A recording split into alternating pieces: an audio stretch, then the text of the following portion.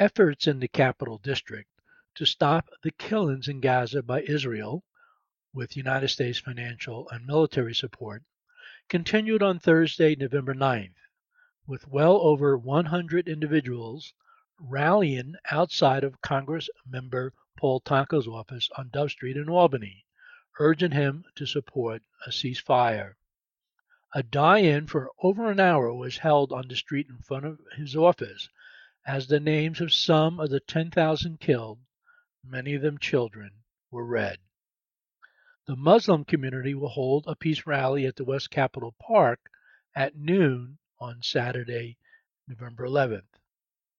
We hear from among others, Keren of Jewish Voices for Peace, a staff person for Congressmember Tonko, and Reverend West McNeil of the New York State Labor-Religion Coalition.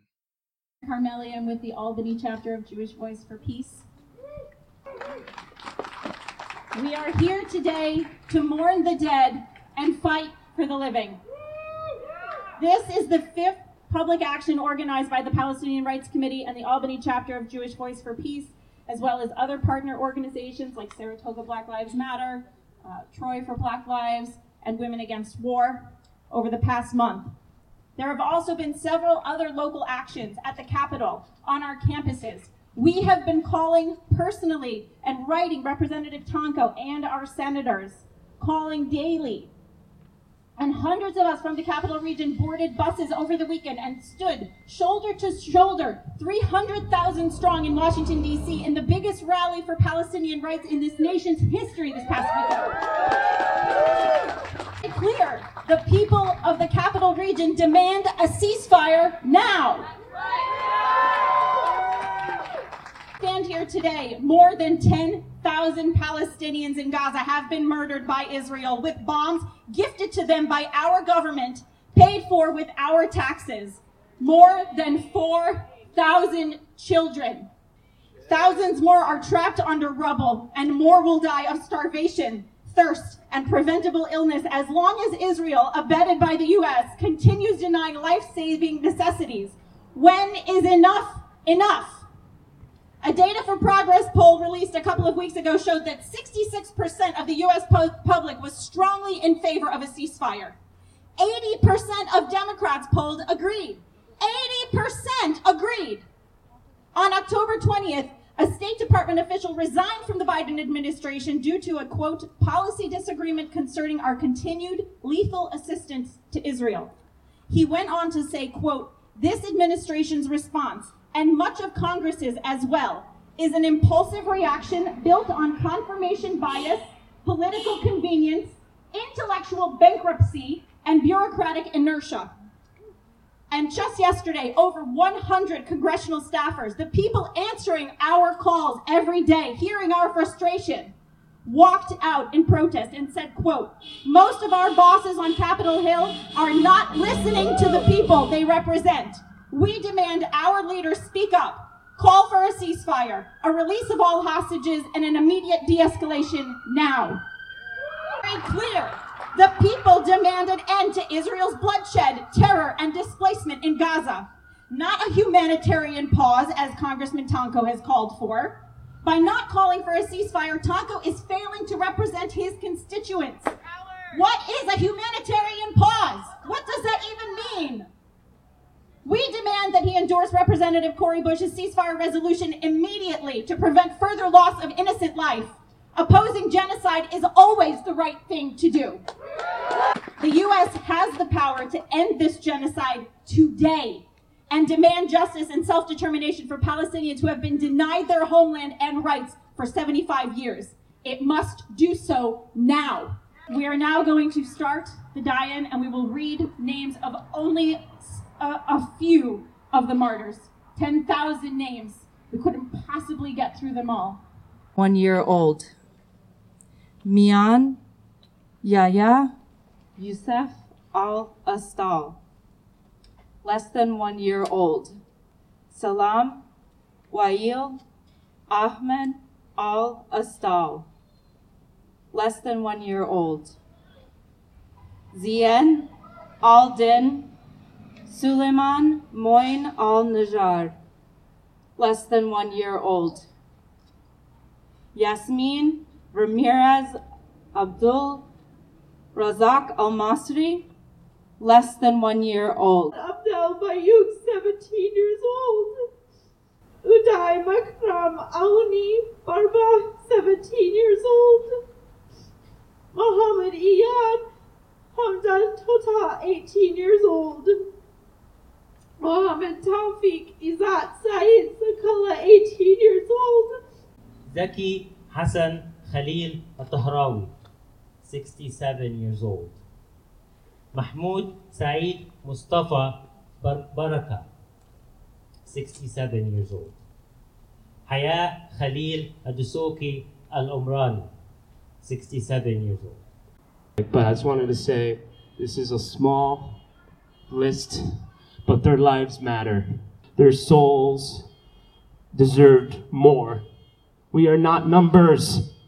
The American government, people, we are not numbers. We deserve dignity and the right to self-determination. Free Palestine! A representative from the congressman here that would like to make a few words, and while she's coming up to say a few things, we'd also like to share with her to give to Representative Tonko the poster here that we've made of just an even smaller number of the people that we've lost since October 7th.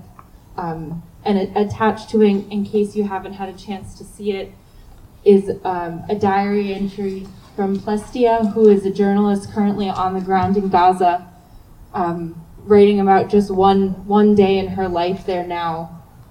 So we would like to give this to you to share with Representative Tonko to remind him, as was mentioned before, that these are not just numbers, they're people who have lives and aspirations and dreams. So thank you, I'll pass it over to you. Thank you for the opportunity to address you here this evening. First and foremost, on behalf of Congressman Tonko, who's currently on his way back from legislative business in Washington, D.C.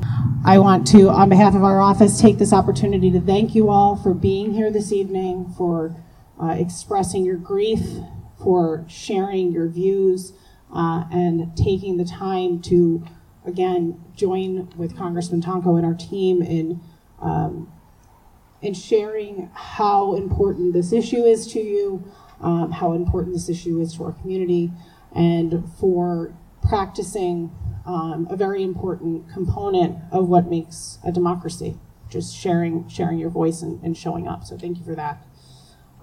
Just very briefly, I'd like to share Congressman Tonko's top concerns are avoiding further deaths of innocent civilians and facilitating the return of all hostages, which is why he has called for an immediate stop to the violence in Gaza and continues to call for aid workers to be allowed to deliver the food, water, medical care, and resources needed in Gaza.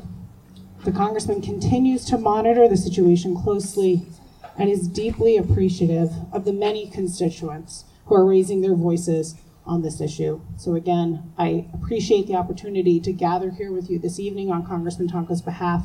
And like I said, my colleague Monica and I are here to hear your concerns and to share your feedback with Congressman Tonko. He has blood on his hands!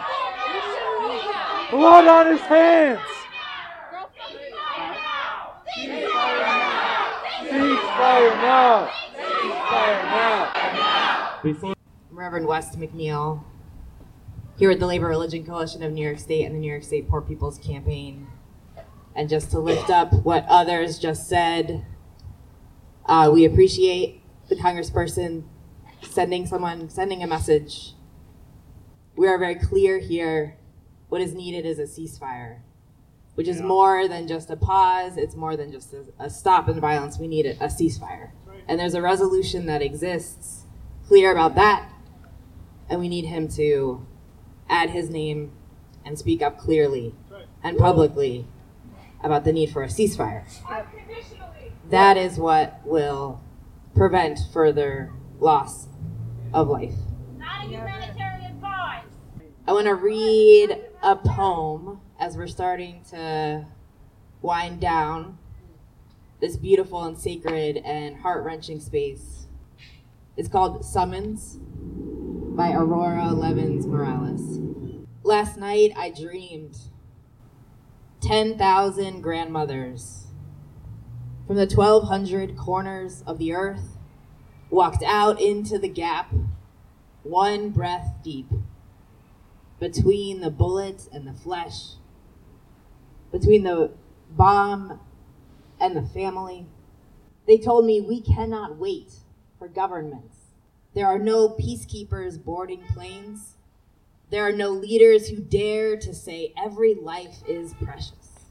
So it will have to be us. They said we will cup our hands around each heart. We will sing the earth's song, the song of water, a song so beautiful that vengeance will turn to weeping. The mourners will embrace, and grief replace every impulse toward harm. 10,000 is not enough, they said. So we have sent this dream like a flock of doves into the sleep of the world. Wake up, put on your shoes. You who are hearing this, I am bringing bandages and a bag of scented guavas for my trees. I think I remember the tune, Meet Me at the Corner. And we are going to continue to gather and raise our voices and hold each other and lift up this immense loss that continues every day until a ceasefire is here. This has been Mark Dunlea for the Hudson Mohawk Magazine.